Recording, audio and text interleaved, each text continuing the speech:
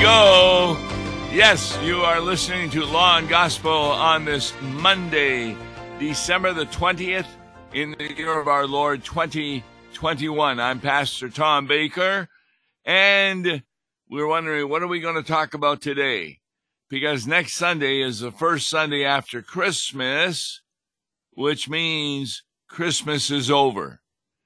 So, we're going to talk about the Christmas lesson that people hopefully will be hearing in church either on Christmas Eve or Christmas Day. Each church is a little different in that area. So let's take a look at the birth of Jesus Christ. Matthew chapter 1, 18 to 25. Matthew 1, 18 to 25. It begins, "Now the birth of Jesus Christ took place in this way."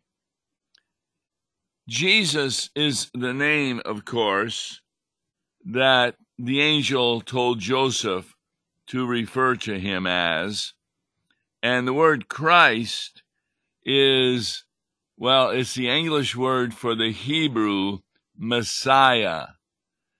And for the Greek, Christos. We'll talk about that a little bit as we get going. So, it's going to be talking about the birth of Jesus Christ. When his mother Mary had been betrothed to Joseph. Now, a lot of people think that that just simply means they were engaged and they were promising each other that they would be married. But that's how things are done in our day.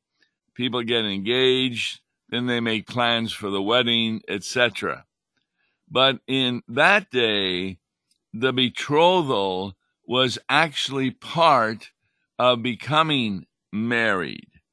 In other words, it wasn't like modern engagement. It was a legally binding relationship, and it was the first stage of marriage. They did not live together. They did not have relations. And, of course, Mary became pregnant by a divine miracle, not through human means. So, this is what this verse is talking about. When his mother Mary had been betrothed to Joseph, before they came together, she was found to be with child from the Holy Spirit. Remember, that's talked about in Luke. Gabriel meets Mary. How am I going to have a child? I do not yet know a man. Well, the Holy Spirit. She will be conceived by the Holy Spirit. Jesus will be born of the Virgin Mary. And there's a passage in Isaiah 7 that talks about that birth by a virgin. And Mary, of course, was not married, and therefore she was a virgin, but she was in the midst of a marriage kind of ceremony. That could last up to a year, the betrothal. So she was found to be with child from the Holy Spirit. Now, that's an important. How are you found to be with child? Well, obviously, her size was different, and people could tell that she was having a baby. So her husband Joseph, being a just man and unwilling to put her to shame, resolved to divorce her quietly. Now, you got to remember, this is in Nazareth. It's not that big a town. And the idea that Mary could be known as being pregnant, and then the divorce is done quietly in the sense that not many people know about it, that's kind of ridiculous. It would be around the whole town in no time. that they were divorced. So what does it mean, quietly? Well, the law called for a woman who was betrothed or engaged that if she was found guilty of adultery, she was to be stoned. And that, of course, would be something that Joseph thought would put her to shame. So he decided to do it quietly. What does that mean? What that means is that Joseph decided that he wouldn't proclaim Mary to be an adulteress, and he would just let it go. He would not marry her, of course, but this gave the impression, because he was doing it in this way, that he was the father. So he embarrassed himself in doing it quietly. In refusing to stone her, he was simply saying, well, Mary and I did come together. We did have a baby, but because she's pregnant, I'm not going to marry her, but I'm not going to stone her either.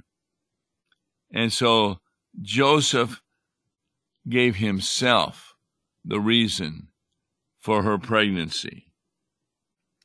What he's considering these things, verse 20 of Matthew 1. Behold, an angel of the Lord appeared to him in a dream.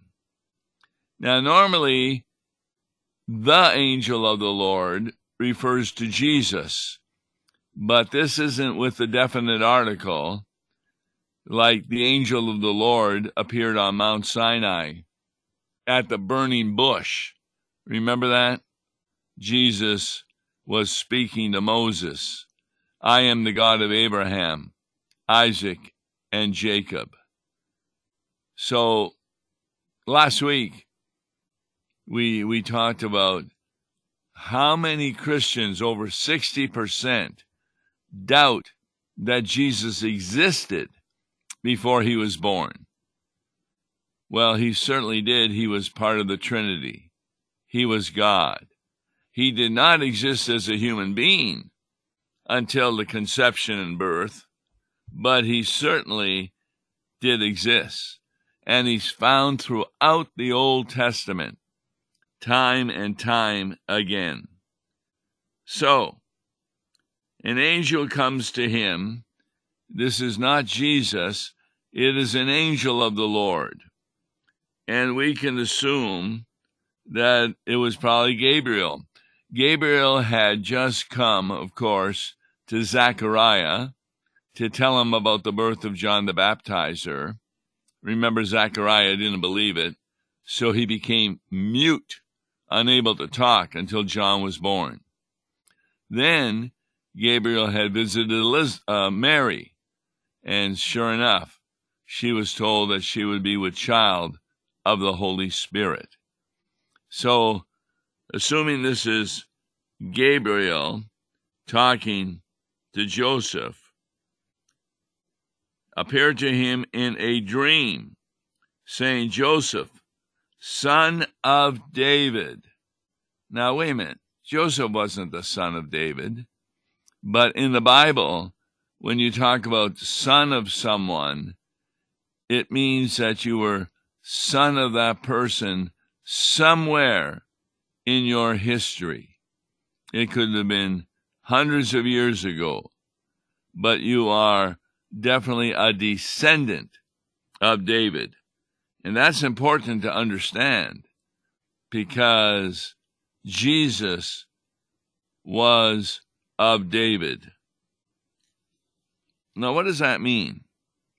Well, Christ means anointed one. Jesus means the Lord is salvation. Son of David, which Joseph also was, means that Jesus is a descendant of King David. And remember, God had made a promise that through that family, the Messiah was to come. Son of Abraham means Jesus is Abraham's descendant and the promised one through which all nations would be blessed. Now, Abraham was not Jewish, and therefore a lot of people say, well, I'm a descendant of Abraham, and they thought that that was sufficient for them to be saved. No. There's two sons of Abraham. This is explained in Romans 9-11. The one are simply related to Abraham, but they have no faith in Jesus Christ. But the other ones are the sons of Abraham of faith, following Isaac. And they believed in the coming of the Messiah, the coming of the Christ. And therefore, those of faith were saved. It's what the whole Reformation was about, that salvation is not by works, that's the law, but salvation is by the gospel. In other words, believing the promises connected to the death, resurrection, and ascension of Jesus Christ is what saves people. They have faith, which is the same word as belief, which is the same word as trust. So trusting in God is what saves individuals. And that trust is also a gift of the Holy Spirit.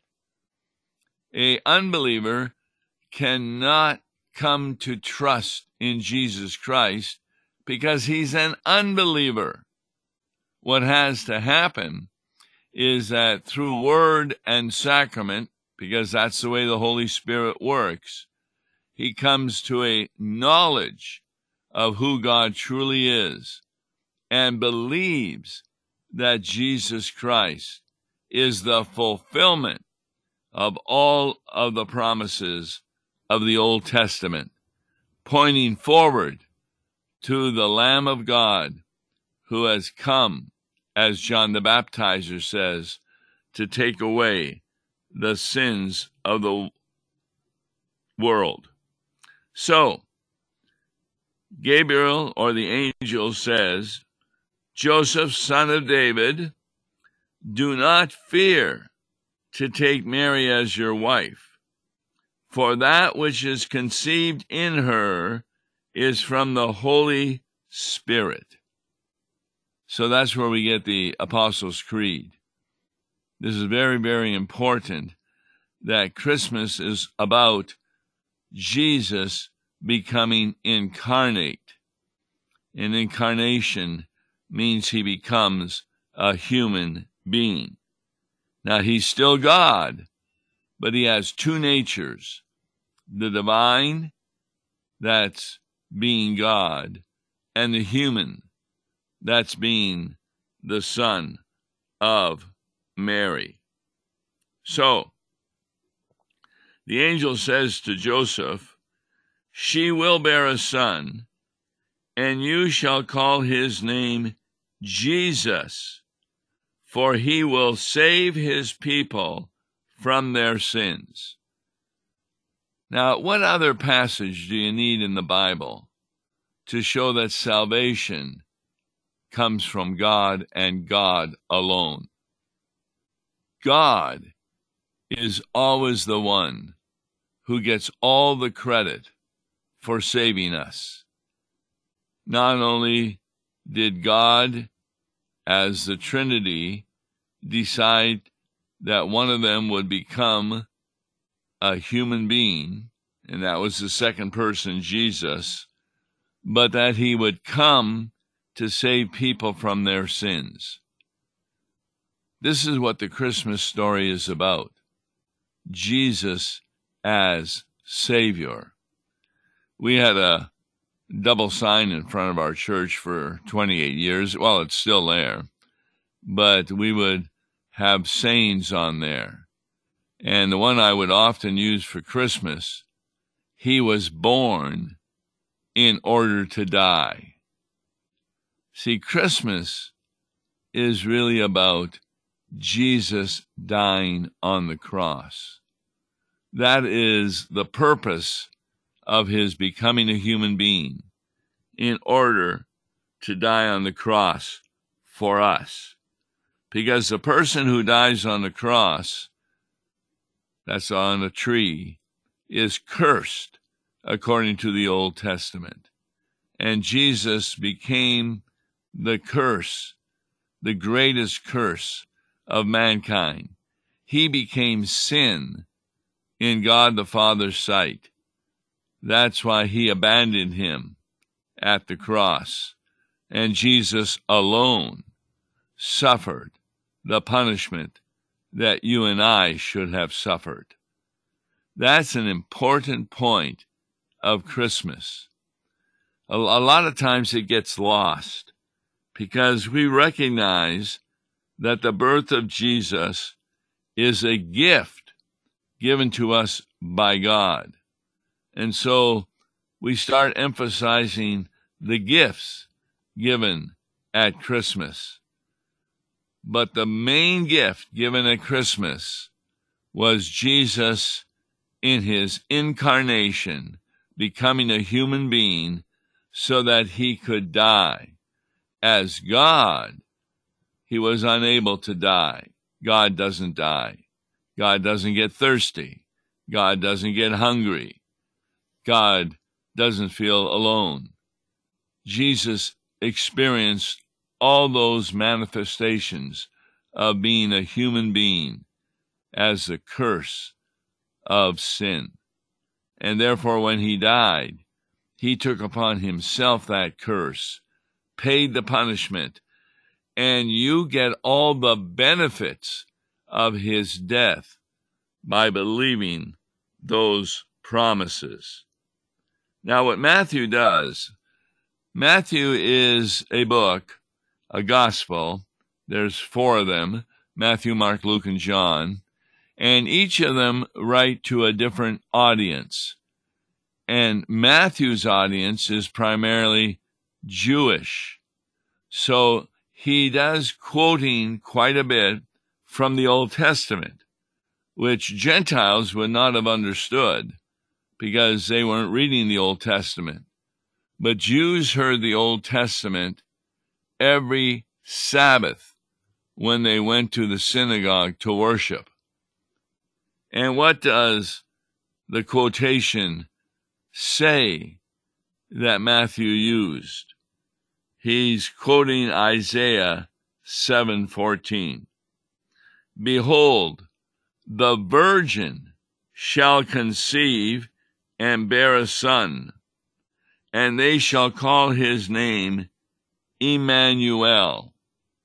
Now, that's a Hebrew word kind of made up of 3 Hebrew words, meaning God with us.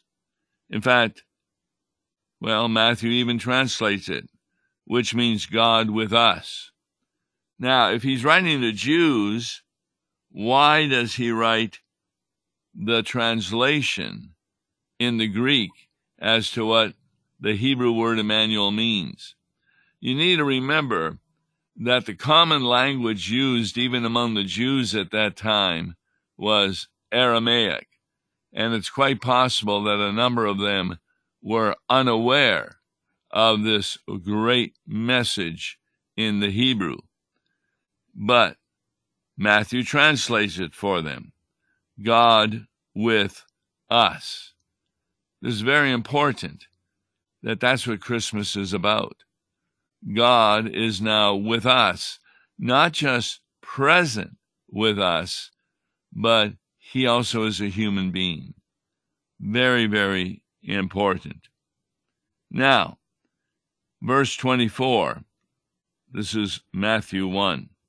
When Joseph woke from sleep, he did as the angel of the Lord commanded him. Now that's amazing. You have a dream, and when you wake up, you really have come to an understanding that this was God speaking to you. And God says a most ridiculous thing, that the woman to whom you are betrothed, she is pregnant, but it is due to the Holy Spirit. Who would believe that? Joseph believed it. It kind of reminds us of Abraham. God came to him. His wife Sarah was old, way past childbearing age. Well, you're going to have a son, you and Sarah, and you will call his name Isaac. Now, did Abraham find out that immediately Sarah was pregnant? No. He waited 25 years before Sarah became pregnant. But when he was told about her pregnancy, he did not doubt it. She kind of laughed at it. You know, look how old I am. But no, God moved her to become pregnant.